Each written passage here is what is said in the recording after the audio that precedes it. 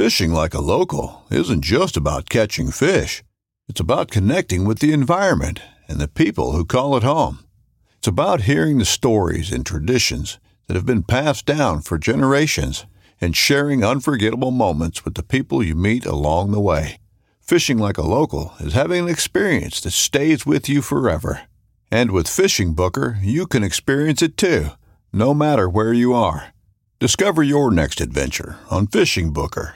This upcoming concert season will be all about the boots, and Tecovas is your stop for the best in Western style. Tecovas has seasonal and limited edition offerings this spring and summer, including men's and women's boots, apparel, hats, bags, and more. All Tecovas boots are made by hand in a time-honored tradition with timeless styles that are always on trend. And Tecovas has first wear comfort with little to no break-in period. It's hard to find this level of comfort paired with this level of style. Stop by your local Tecovas store, have a complimentary drink or two, that's WCB style, and shop new styles. The smell of fresh leather and friendly staff are at your service. Many stores even have leather custom branding to make your boots truly personalized. And with regular live music and events, there's no in-store experience like it. If you can't make it into a store, just visit tecovas.com. That's TECOVAS.com. They offer free shipping on all boots, as well as free returns and exchanges, and ship right to your door. Go to tecovas.com and find your new favorite pair of boots today. This podcast is brought to you by Waypoint TV, the destination for outdoor entertainment. Midland Radio USA, your leader in overlanding and off-road communications. Join the brigade at truckbrigade.com, the best of the best for off-road and overlanding gear. Rigid Industries Off-Road Lighting. Own the night with Rigid. Radar Tires, an active supporter of the Breast Cancer Research Foundation and manufactured carbon neutral since 2013. And Tough Stuff Overland, providing high-quality rooftop tents, awnings, accessories, racks, and more. Welcome to the Anderson Overland Podcast.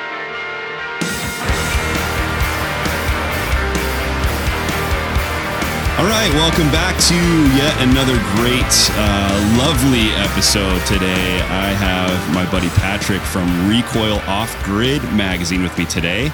And man, I've been excited to have you and have been thinking about the type of conversation we're going to have today and just the different subjects. I'm super excited about it. And thank you for being here, brother. Yeah, of course. Thanks for having me, Joey. Yeah, man, I'm stoked. And I don't know if it's crazy windy where you guys are down south of Phoenix, but man, it's crazy up here today. It's nuts. Yeah, I was working on the truck yesterday and stuff was blowing around in my garage and everything while I was trying to work on it. Yeah, it's probably, I don't know, 40, 50 mile an hour gusts out there out where we're at. And I was just driving home from town and it was nuts, man. Everybody's just driving slow and it's just crazy out there. So, but yeah, glad to be home and glad to be online with you and tell people who you are and where you're from, where you came from, your background and all that good stuff. Yeah, so my name's Patrick McCarthy. I am the editor-in-chief of Recoil Offgrid magazine. Been doing that for coming up on 10 years now, which I guess is kind of a little bit of an outlier in this industry. You know, print media and all that tends to have a lot of turnover. So I'm very blessed and fortunate to continue working for the same publication for as long as I have. Really feels like I've had an opportunity to kind of make my mark on it, which is cool. So original background, I started out, I went to school for essentially like print oriented graphic design, wanted to be like an art director, always had like an eye for photography and, you know, enjoyed creative pursuits. And so I started doing that, you know, graphic design on the side, did some freelance work, did an internship, that kind of thing, and found that working with some clients was really difficult. I had a couple of people rip me off and things like that. And kind of realized that maybe that wasn't the direction I wanted to take my life and wasn't really sure where to go from there. But always enjoyed cars. Like ever since I was a little kid, I was reading like Road and Track and Car and Driver magazines. Before I could like really read the articles, I was just looking at all the cool photos and like, oh, Dodge Viper and Toyota Supra and all this. Yeah, like cool what is it, like cars. Old like Motor Trend and all that like back in the day. Heck yeah. So I was, you know, always saw automotive magazines and thought like, man, that would be the absolute coolest job in the world is to work for an automotive magazine. Yeah. And strangely enough, you know, life works out that way sometimes. So I had a family member who played on a softball team with this guy who kept showing up to softball games in like badass custom trucks. And so he started talking to him and he was like, hey, like, what's your story? Like, why do you have all these nice trucks? And he said, oh, I'm the editor of this magazine called Truckin'. And so, oh yeah, I remember that magazine. Yeah. And so he was the editor of Truckin' magazine. And, so this family member starts talking to him. He's like, hey, I know this guy, Patrick, who, loves automotive photography, has always been into like car magazines, stuff like that. And he's kind of, looking around for new work right now. Like, I'd love to connect you with him. And so, that turned into a phone call. Dan Ward was his name, the editor of Truckin'. And, so we kind of hit it off and he said, hey man, you want to do some like freelance work a little bit from time to time? I can't make you any promises, but chip in an article here and there. I was like, yeah, absolutely. That's cool. And so I saw like this little glimmer of hope, like, yeah, I could do what I've always wanted to do and work for an automotive magazine. Heck yeah. And so I hustled my ass off and tried to produce as much good content as I could, like just driving around and, taking photos of trucks that I saw and doing like little, at first it was like articles that were about vehicles that I didn't even have. Like, I didn't have contact with the owner. I would just take a photo of a truck and be like, here's the article that I would write about this if I were writing it for print, just to show that I could do it. Yeah. And eventually that turned into actual freelance, where he would send me like a write-up, like a build sheet on a truck and some photos, and then I would write the article. And then eventually, after I think it was probably a year and a half or so of doing that, a full-time opportunity opened up as associate editor of Truckin'. So I took that position with at the time the company was Source Interlink Media, that owned also Motor Trend, Hot Rod Magazine, a couple other like really big automotive publications out in California. And so I worked out in California as associate editor for Truckin' for about 2 years, a little over 2 years. And then, as I mentioned earlier, print media is constantly changing. And so they had a big restructuring of the company. They laid off like 90 people. Oh man. Because I was one of the newest hires, I ended up getting laid off. No. And so I was like, oh, well, that's the end of my, that's the end of my road. That's the end of the dream right there. I'm going to have to go find something else to do and get a real job. Right. Right.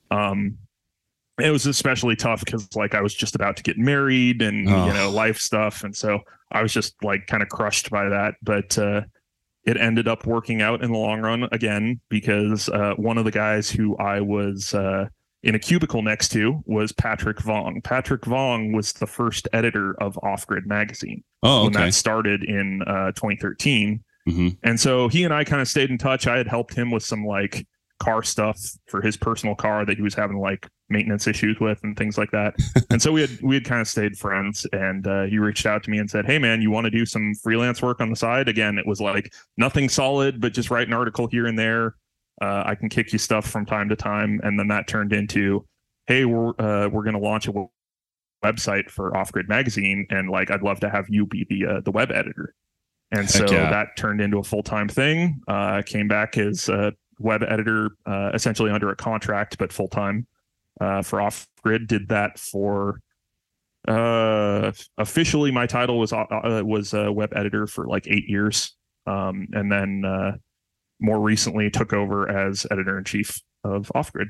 Wow, that's super cool, man. Yeah, I have a huge background in web editing and programming as well. I had a graphic design and web development firm for a lot of years, and we did all the big ski resorts in Southern California: Mountain High, Bear Mountain, Snow Summit, Snow Valley, and had some big contracts and did that for a lot of years. So yeah, I know how that contracting part of things go, and the freelancing, and oh man, it's like you're an employee but not quite, and all that. Yes, yeah, definitely been there, done that with that stuff, and it was cool. I'm really glad that I went through it as well, because now I have those skill sets to use on the things that I'm doing now, and obviously back in the early 2000s when I was probably till about 2012, I guess, is when I stopped doing that full time.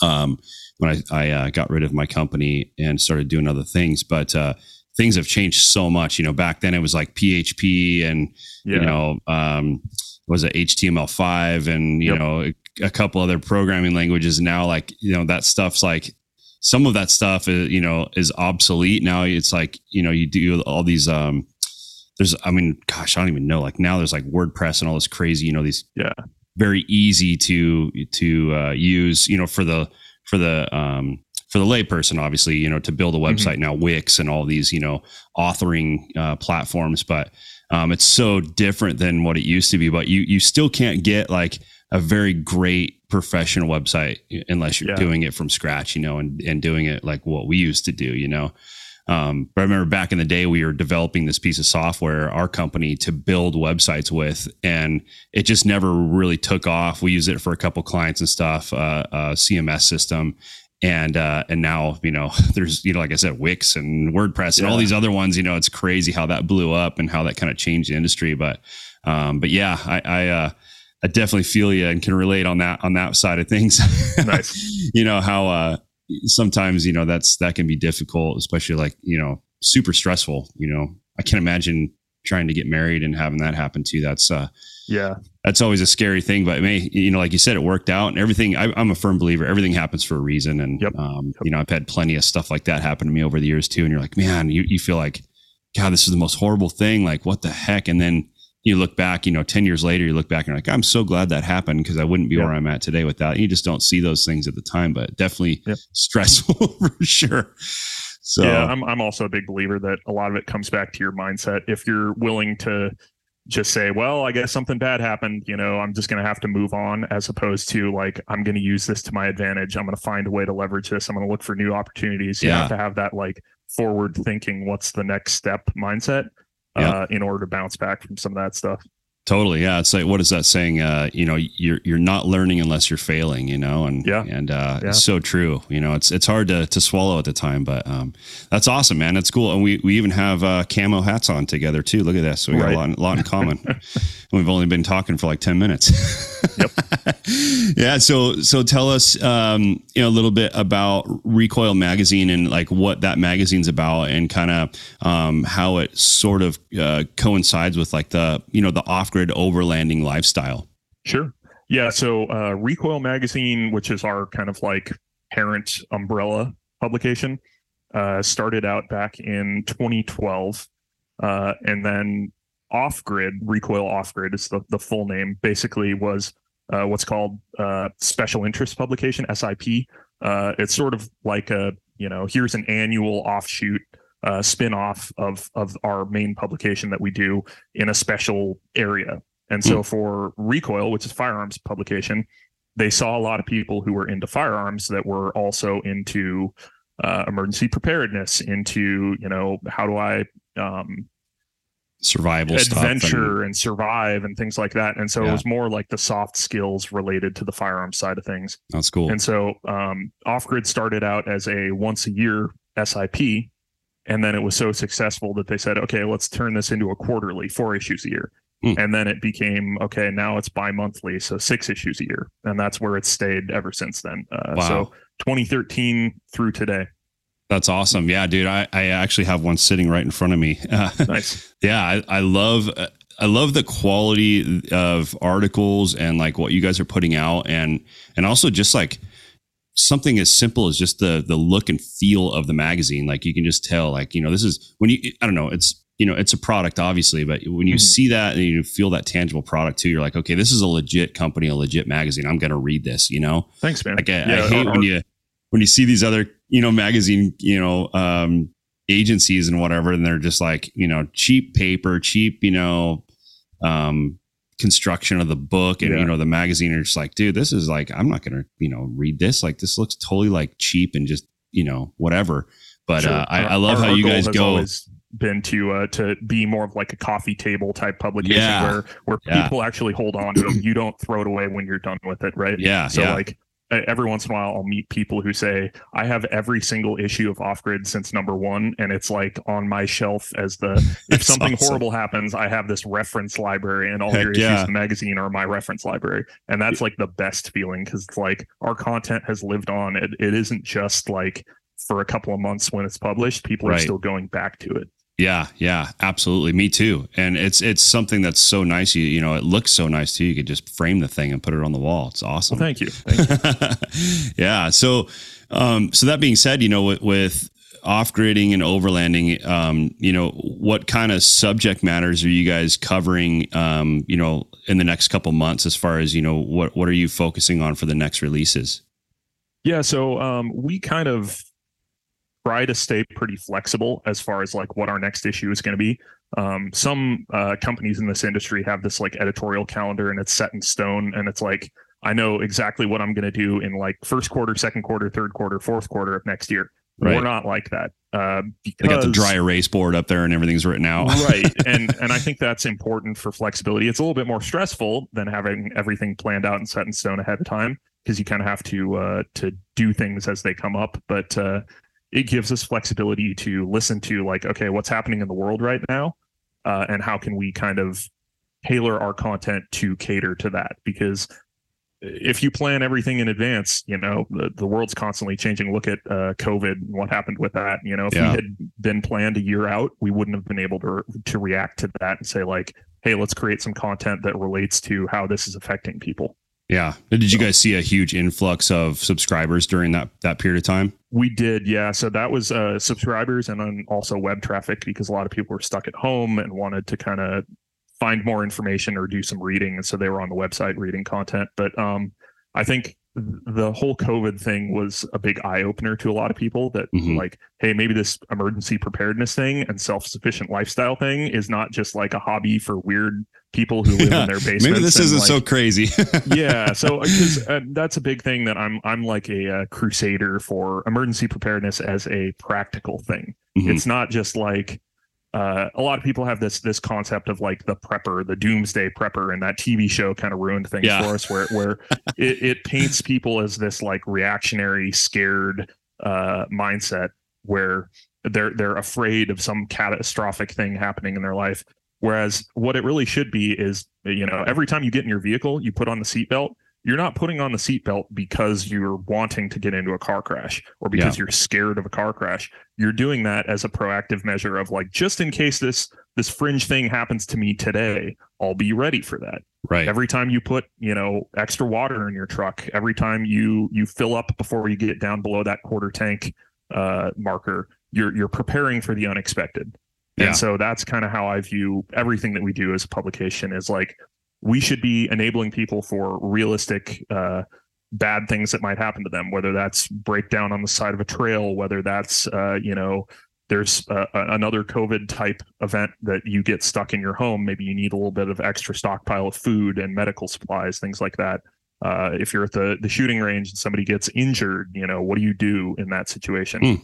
So it's all about just general life skills, and then also, you know, the gear that goes along to support that. And I'm also a big believer that skills and gear have to go hand in hand, right? A lot of the time people see the publication like ours and they're like, oh, okay, so it's just a buyer's guide for like all the cool stuff that I should buy. Right. Which is great. You know, it's important to have good quality gear, but you also need to know how to use it. Having a giant toolbox is pointless if you don't know how to use those tools. And so we always want to have that go hand in hand, skills and gear. Yeah, no, that being said, and just kind of the climate of everything right now, how important do you think it is, especially now, you know, compared to just, you know, say 6 months ago, for people to really start thinking about preparing for, you know, some kind of disaster, maybe preparing for, God, I mean, all of us know we're on the verge of World War III, it seems like. Yeah. You know, I know with my family, you know, we have several months of supplies and food and things already set out. We've got a little bug out ranch out in the middle of, you know, BFE, about 2 hours east of here. And nice. We have 40 acres out there, and we're building a homestead, and we've got, you know, awesome. Some stuff out there ready to go. And, but what, like, you know, say, you know, somebody who's not, you know, maybe like us, who, you know, might not be in a rural area, but maybe in a city area, you know, what would you recommend people do? Or do you think, you know, this is that kind of like, DEFCON 5, or, is this kind of like, this is a lot of just crazy narrative, being pushed out by the news and stuff? Like, don't freak out. At what point do you think that we're at right now? Or what would you recommend people do that are kind of on the fence, I guess? Yeah. So that's a good question. I think that it comes down to, it's better to be prepared for something that doesn't happen as opposed to just saying like, oh, that's unlikely, right? However, there is sort of a continuum to that. You can look at the world today and say, like, is there a possibility that we could have some kind of nuclear war and then like nuclear winter? Sure. That's a possibility. Can I prepare for that on an individual level? To a certain extent, but you're also not going to be able to build a radiation proof bunker under your house, most likely, especially if you live in suburbia and all of this and have Right. this perfect scenario to deal with that exact situation. Right. So I tend to tell people to look less at like, I want to prepare for this one specific thing, nuclear winter, or, like a specific natural disaster, whatever it may be. Earthquake or whatever. Try to make yourself well-rounded, right? So yeah. To answer your question, as far as what most people in like a city or, a lot of the stuff that we do tends to be more towards that urban side of things, because realistically, a lot of people do live in cities. A lot of people do live in suburbs, as opposed to just writing content for people who do have the homesteads, which is that's important, but that's also a subset of the population. So we want everybody to be more prepared. And I look at it and say, having a little bit extra food set aside, looking at like what happened with COVID, people were freaking out over toilet paper of all things, right? Yeah. Because Can you believe that? That was nuts. They didn't even think like, hey, maybe I should have an extra container of this just in my cupboard, right? Right. So it's all the little things. People tend to look at emergency preparedness as like, I need, 5,000 rounds of ammo and I need a gas mask and all these things. Those are okay. Maybe you do need that, but do you also need like basic medications? Do you need toilet paper? Do you need some canned food to sustain yourself? It's a lot of the less exciting things that most people tend to overlook. And that's a good point. Yeah. Yeah. That's a really good point. Actually, you tend to kind of have tunnel vision on certain things that, you're hearing from your friends or your neighbors, or you're seeing on, the news, and you're not really thinking about the important stuff. Like, absolutely. And that was absolutely insane, seeing people fighting over toilet paper and paper towels and just stuff that's just absolutely ridiculous, I can definitely see that happening again. You think about just how easy it would be, especially from our perspective, the experience that we have, you being, on, that side of the industry and what you guys do on a daily basis. And also, from my experience in, overlanding, but mainly in the fire service and what we see in that industry. And gosh, how scary it is to think, that it's so easy for us to take things for granted every day. And all it would take is a loss of power, a loss of, as crazy as it is, a loss of internet. Super simple things would just send people into a frenzy, look what just happened in LA. I don't know if you heard about the 10 freeway getting burned up underneath, and all it was is just that heat impingement on that concrete and started, creating spalling and, the structure of that freeway to crumble and to become unstable. And now, there's a major thoroughfare through the city of Los Angeles that's just done, and they have no ETA on when it's going to be repaired. And it's like, it's something as simple as that. I mean, think about, right now, something happened in LA, like an earthquake or some crazy, terrorist attack or whatever, right? Just how nuts it would be trying to get people out of that city. Those are the things that I think about, like, how prepared am I to deal with that? How am I going to get my family out of here? How am I going to survive when everybody's, getting crazy? And it's almost like that movie Purge or that show or whatever, where people are just like doing whatever they want to do for a day because it's just everything hit the fan. And, how are you going to defend yourself, not only with, what type of firearms and ammo, and protection do you have for your family, but also long-term, like you said, if something like that happens, you could be in the middle of a sickness and be, just on your, feeling like you want to die, with a flu or something, and having those things available to you because you can't go to the doctor or can't go to the emergency room, to try and, mitigate that problem is super important. So thank you for the insight on that. Of course, that's also something that you touched on. That's a good point, is thinking through those problems before they happen. So that's a huge thing that a lot of people don't even consider, an emergency happening until it's already upon them. Yeah. And then that leads to this panicked mindset.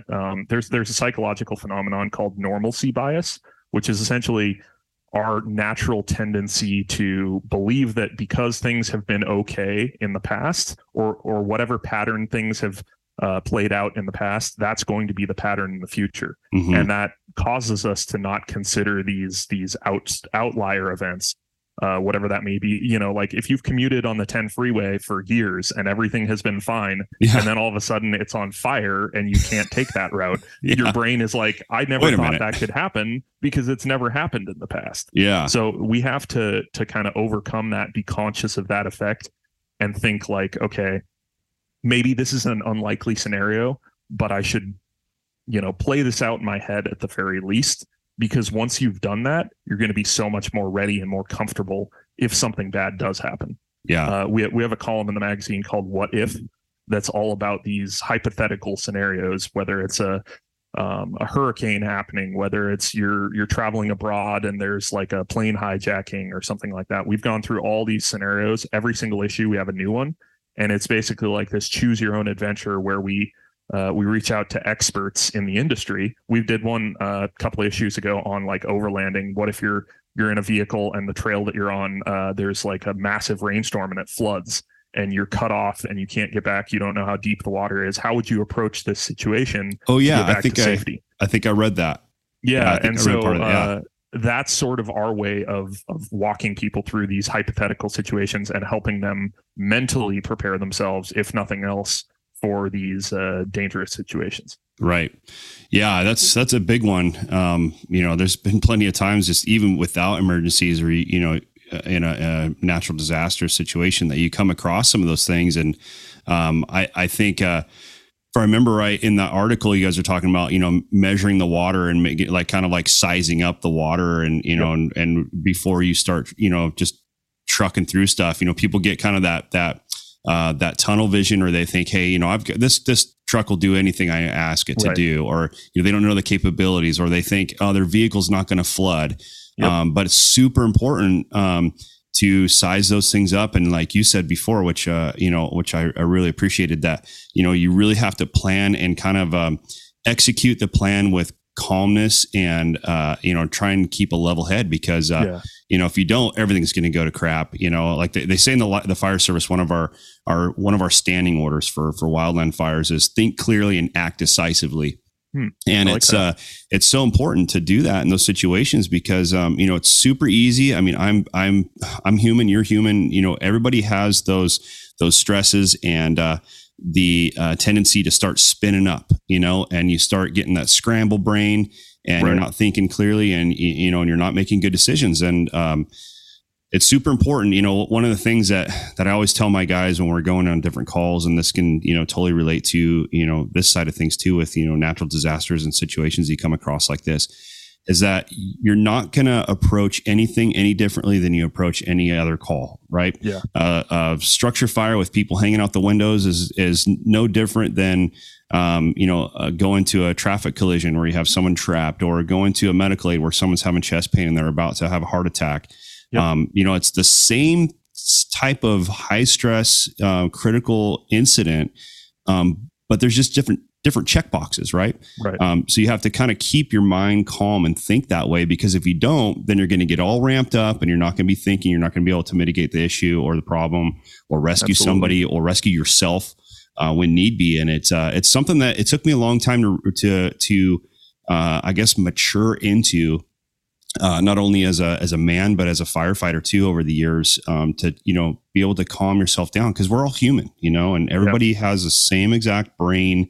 Everybody has the same exact, fight or flight kind of, instincts and all this stuff that comes into play, and all these different stressors from life and stuff. And so being able to calm yourself down and really approach that situation in the right way is so important. And you got to be that person for your family too, to calm everybody down. For sure. Like, hey, look, this is just a problem, a puzzle that we just got to put together, and we got to figure out how we're going to approach it, and just make it happen. So, it's awesome, man. So that being said, and talking about, trying to get out of Dodge, maybe you're not staying at home, but you want to go to, say, a bug out location, or get away from the citiots is what I call them, and get kind of away from everybody.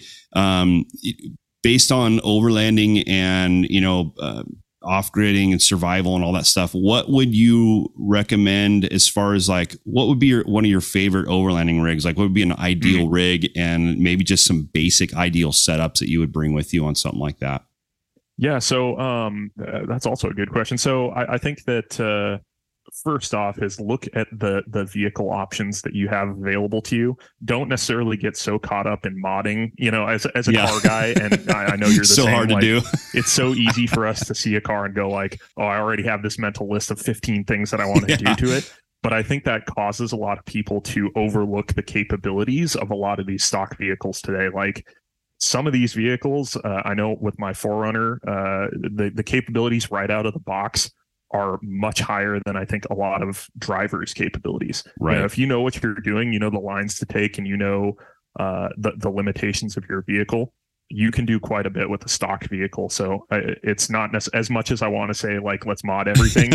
Like, don't necessarily put all your eggs in that basket. Yeah. But good recommendation for sure. Like you, I'm a Toyota guy. I've always appreciated Toyotas.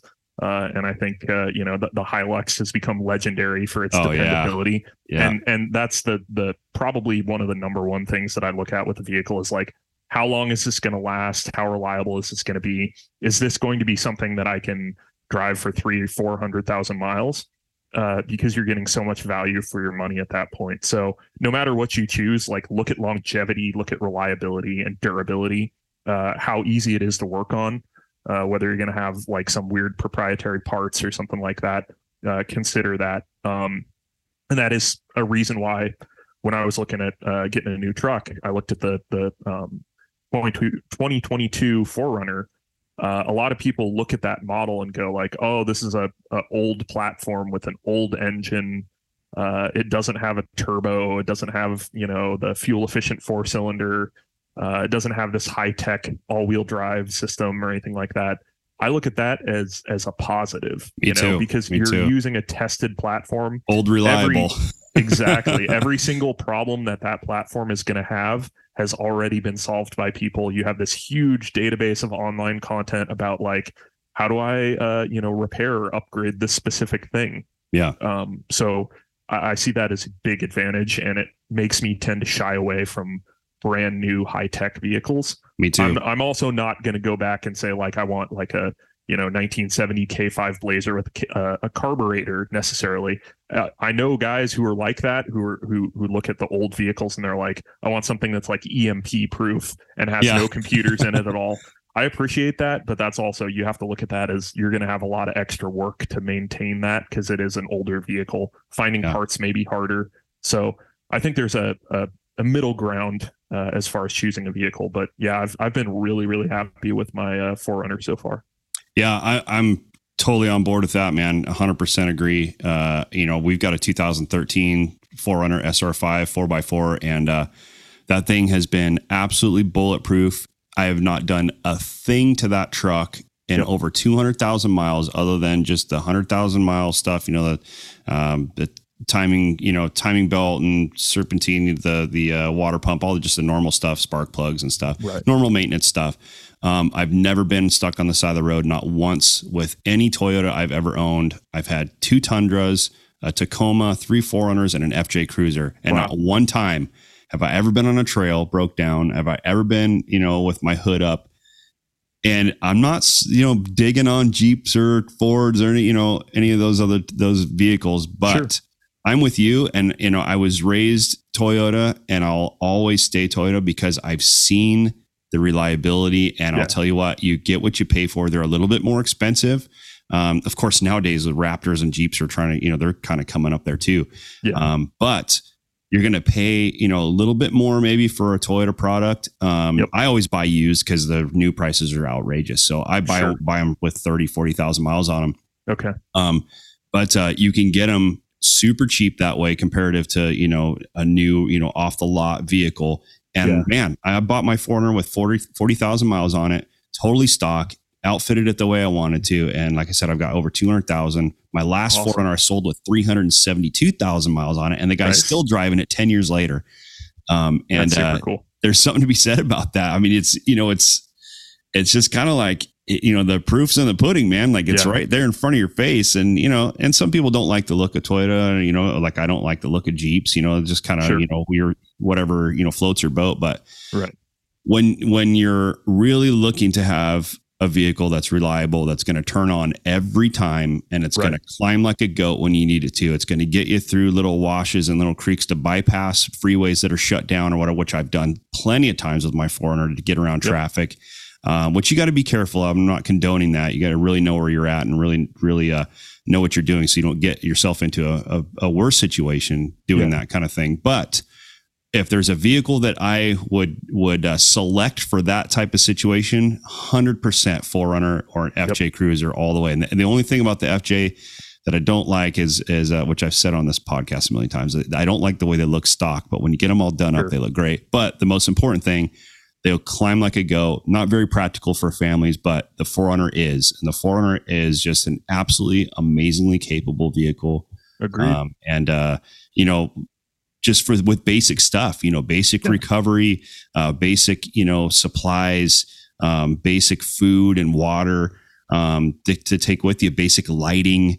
When I travel across the desert to work to California, 4 hours each way, twice a week. And I have a little, bug out kit where I've got everything I need. If I'm going to be out in the middle of the freaking, desert at 3 o'clock in the morning and I've got a flat tire or something, a hose that busted or whatever.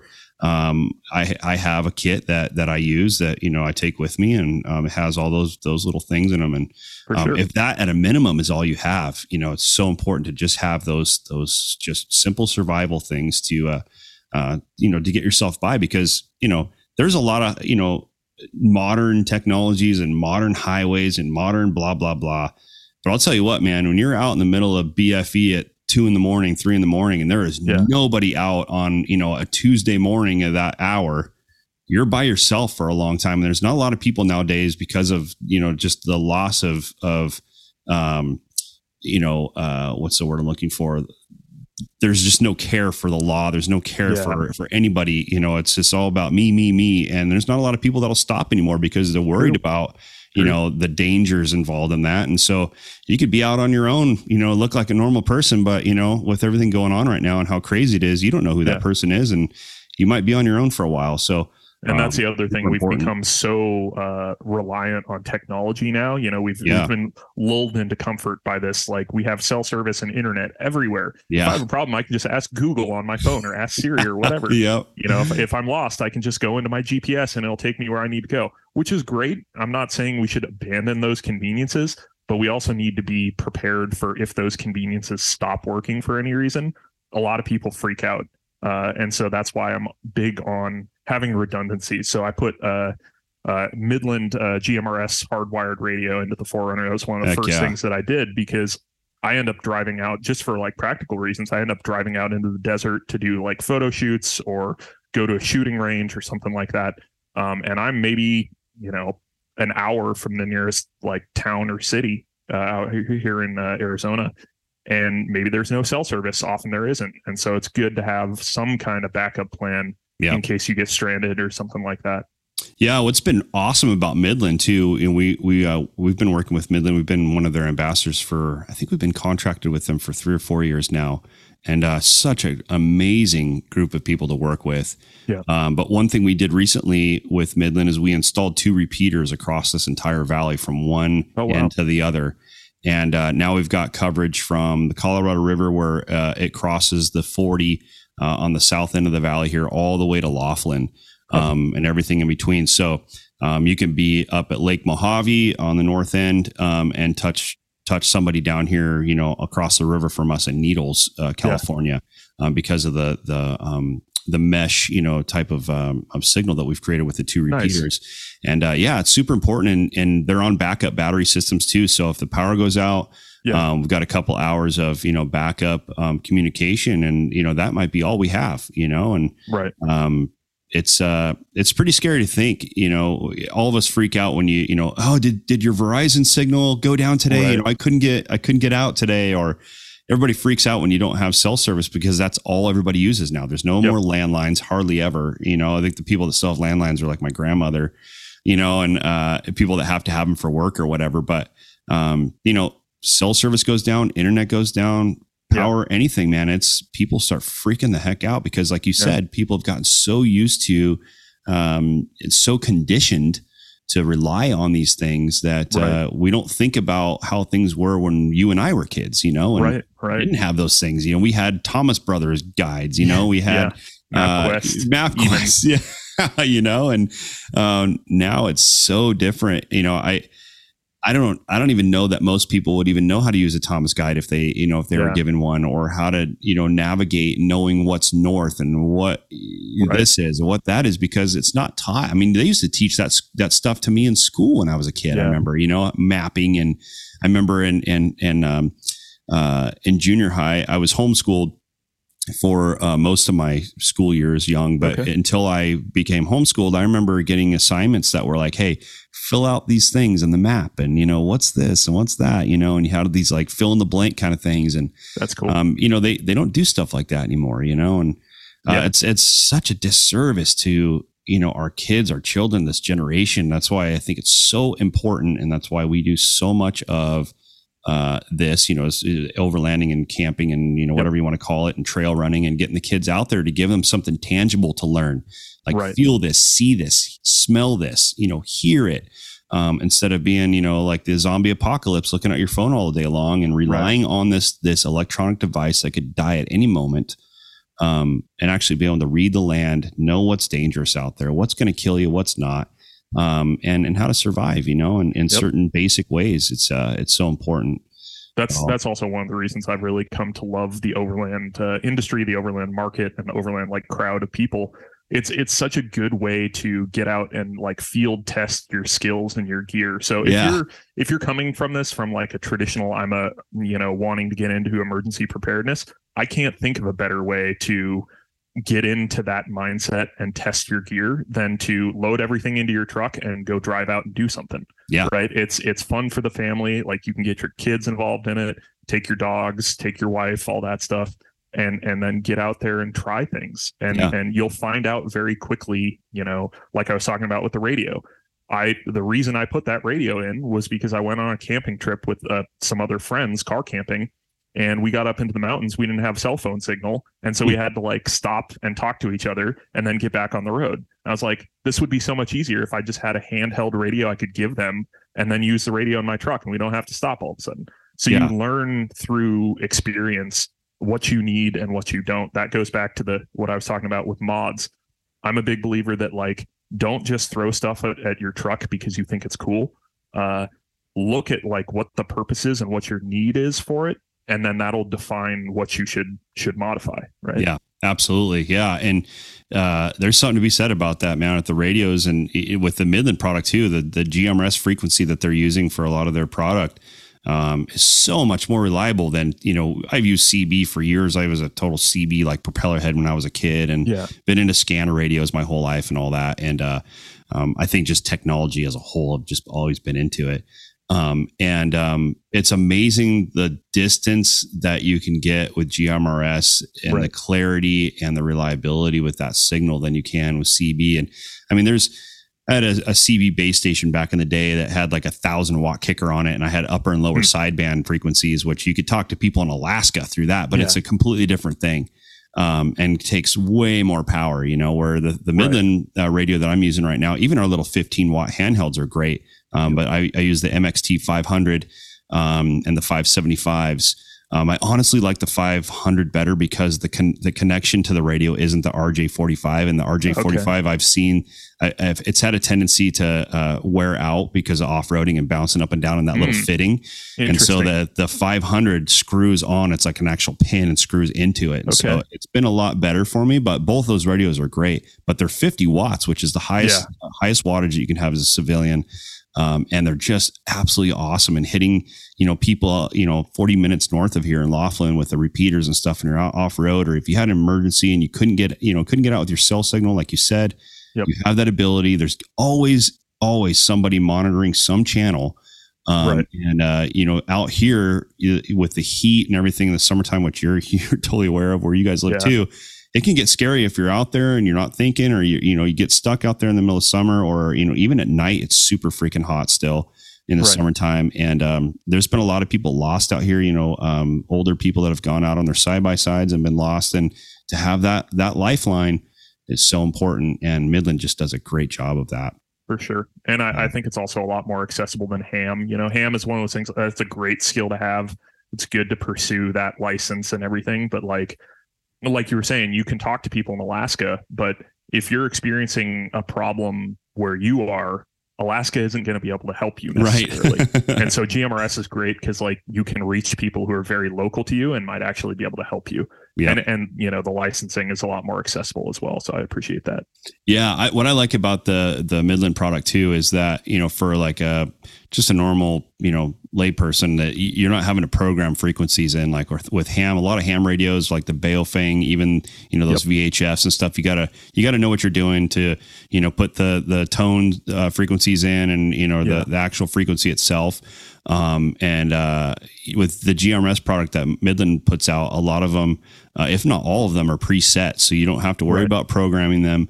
And it's just, hey, if we've got a person who's on ham and they're like, hey, I want to talk to you on GMRS, then I just look up, in the Midland manuals at the end of the manual, it shows you the frequencies for each channel, what the channel number is. And you can be like, hey, here's the RXTX, which is the receive and transmit frequencies for this channel that we're on, channel 21 GMRS. And you can talk to us on this privacy tone, and they can plug that in.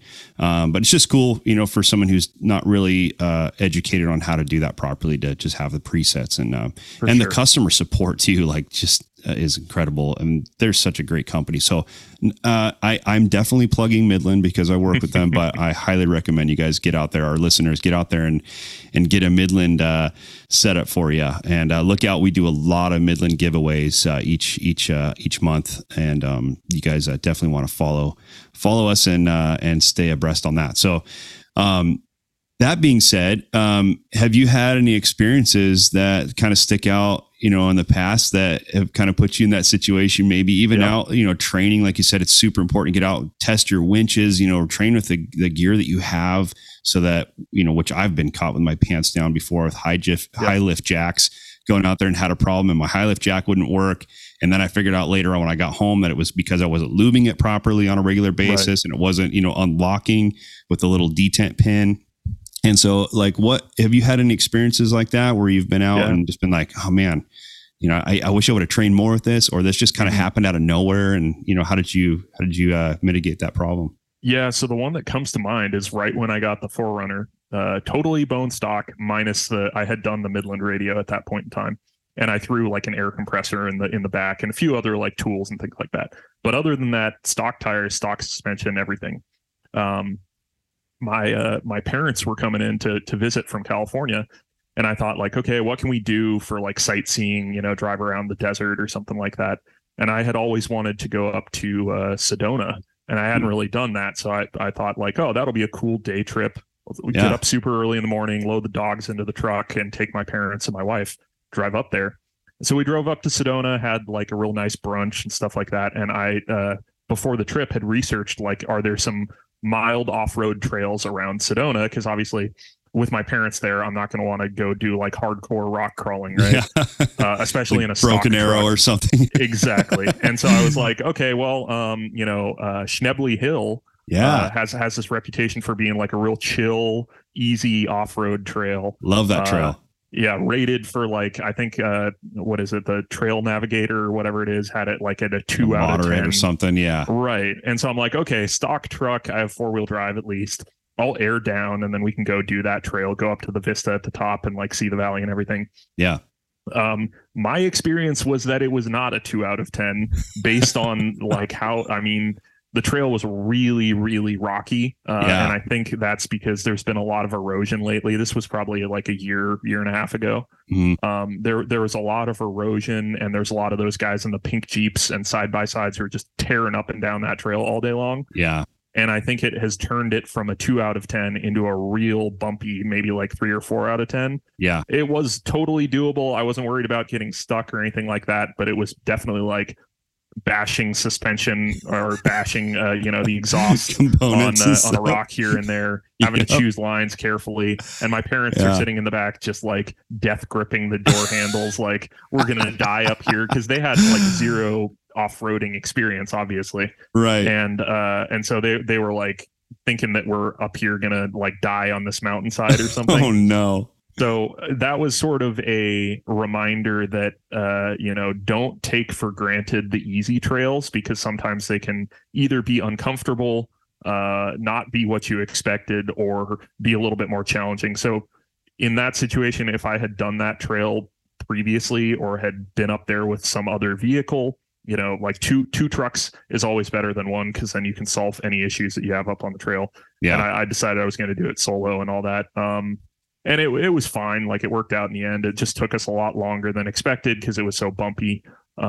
We got up near the top, and probably about like a mile or so from the very top, there's a real narrow section. And there was a guy in a like late model Chevy Silverado that had blown his tire out. Like when I say blown his tire, I mean it was ripped to shreds. Oh man! Sitting in the middle of the trail. No. And on the left side, there's this like, steep sheer drop off. Yeah. Right. And on the right, there's like a pretty steep hill cliff. Yeah. And so I know exactly what you're talking about. Like, how are we going to get past this guy? Because he was like almost smack dab in the middle, and obviously couldn't move at all. So first thing, I get out of the truck, go talk to him, like, hey man, are you okay? Do you need like me to call for help for you or anything? I've got a radio. Do you need some water? And he's just this old timer. He's like, no man, I'm good. Like I've got a recovery truck coming to pull me out of here later. But you can just squeeze around me if you want. So I'm like, okay. So I literally folded the mirrors in, and like 1 mile an hour, just barely, it was maybe an inch or two of clearance on each side of the vehicle to get through there. Wow. And of course that turned the situation with like my parents being already uncomfortable into like, we're definitely a couple more notches die up here. Yeah. So afterwards they're like, never again. Like we should never do that. And that's I'm like, hilarious. Oh man, this is souring everybody on off-roading here. Dude, but, I went up that trail pulling a Smittybilt Scout trailer behind me with fully loaded with a tent on it. And it was pretty sketchy. I was thinking that on the way up that last section, like, man, pray to God there's not someone coming down this, because there is no way we're going to make them around, make it around them, especially with the width of the trailer and the tires stick out on the trail a little bit farther. Right. That was, I remember how bumpy and rocky that trail was. And this was a couple years ago too. Man, it was such a beautiful view from up top, but my gosh, it was a little sketchy. And at the bottom, as we were coming up, one of those pink Jeeps stopped and he waved me down. He's like, are you driving this all the way up? I'm like, yeah. He's like, I don't know that you should do that. I'm like, we'll be fine. He's like, okay, well, good luck. And I was, after now thinking of it, I'm like, that probably wasn't a good idea driving the trailer up that, but we were trying to find a place to camp. We didn't know the area very much. And I'd seen this trail and I was like, let's try and, take this. It looks like an easy trail. We'll take it to the top of the rim and be good. Right. And it ended up working out like that. But man, it was, afterwards, I was like, man, that was a lot more sketch and spots than I thought it was going to be. And there's that section where there's like, where it gets right before it gets super narrow, I think. And there's like a kind of like a hill, like where it's kind of cut out of the hill, or like the, you know, it goes exactly like that. And it's like this little cut. Yep. Yeah. And now it was freaking narrow through there, you know, and there was a big boulder that had fallen off and it was on the trail. Right. It was like, I don't know, half the size of a VW Bug. It was a pretty good sized rock, and we had to go around that. And I was like, man, this is a lot more gnarly than I thought it was going to be up at the top. Yep. But yeah, you're right. You never know. I mean, it's a good lesson in not trusting people on social media who are like, oh, it's totally an easy trail. and of course they probably did it 4 or 5 years ago when it wasn't that bad. So, right. You know, you always have to go in expecting more than people say. Yeah, absolutely. Yeah. Dude, what about those trails we just hit in Big Bear a couple of weeks ago? What'd you think about those? Yeah, that was a lot of fun. Made me wish that I had like taken my own truck up there, honestly. But there were a couple of sections where I was like, yeah, there's no way I would have done this in my own vehicle. Yeah. White Mountain that was a ton of fun. Yeah, White Mountain is pretty crazy. Even the bypass on that section of Suicide Hill that goes straight up there that they were taking up. Yeah, I actually was planning on taking my 4Runner, and then they're like, no, we want you to drive the Hellwig truck and the Rigid truck. And I'm like, okay. But after I saw what section of the trail they were going on, I'm like, okay, I'm fine with leaving my truck down here. Last time I was on that trail, I left parts of my truck behind. Wow. That's a pretty crazy but super fun area to wheel in up there. And Big Bear is just so beautiful. The views, you know, from those ridge tops are just incredible. But what did you think about the traction series that we went to together? That was a lot of fun, man. I mean, obviously getting to meet people, getting to sit down and like talk with other people in the industry. And like, I'm kind of in the overland space, but I'm also in this bigger emergency preparedness space. And so getting to drill down more with like actual experts in overlanding was really cool. Getting to see a lot of the new products they had out there and stuff was cool. Yeah. Got to ride in the Rivian, which I had never done before. And I'm actually pretty impressed by the capabilities of that thing. Like, I was too, actually. I'm kind of like, as I described earlier, I'm very much a traditionalist when it comes to vehicles. So like electric trucks seem kind of, you know, it's a cool trendy technology, kind of but thing. I don't know if we're there yet. Yeah, as far as like practicality. Feel the same way. Yeah. But riding in those things and seeing what they could do and seeing how well they handled those trails and how smooth that ride was, I was actually really impressed by it. Yeah, I was outside. I think we were second in line, and we got to the top of that first climb of that was it 3N08? I think it was that we branched off on before White Mountain, before we stopped for lunch. Okay. I remember getting out, and Casey and Cody and all those guys were spotting everybody coming up that first section. And I was standing there watching the Rivian come up, the SUV model that they have, and I was like, dude, that I did not expect this at all from this vehicle. Yeah. I wanted to drive that thing too. I didn't get a chance to, but I was super impressed with that. I'll be honest. I'm like you. I'm a traditionalist. I'm a Toyota guy. I'm a gas powered engine dude, and I haven't bought that's not even a word. I haven't bought into the whole EV thing, Right. But after seeing that, man, I was like, I don't know, maybe we should look into this a little bit more. Yeah. But, things I thought about is, okay, what kind of armor's underneath this thing for, the lithium batteries and protection on, this type of terrain. Because if you compromise one of those batteries, even vibration, thermal runaway, all the stuff with those lithium batteries, kind of worries me a little bit. But, obviously, they've got to account for that stuff, for the off-roading side, but it'll be interesting to see where those things go. Yeah. The range anxiety thing would definitely be real for me if I owned that vehicle and was out there. Cause like, worrying about where you need to charge next when you're in the city is one thing. Worrying about it when you're an hour from the nearest like gas station or anything, that's like, I would be real concerned about that. I'm going to toss a freaking generator in the back of that thing just as a backup.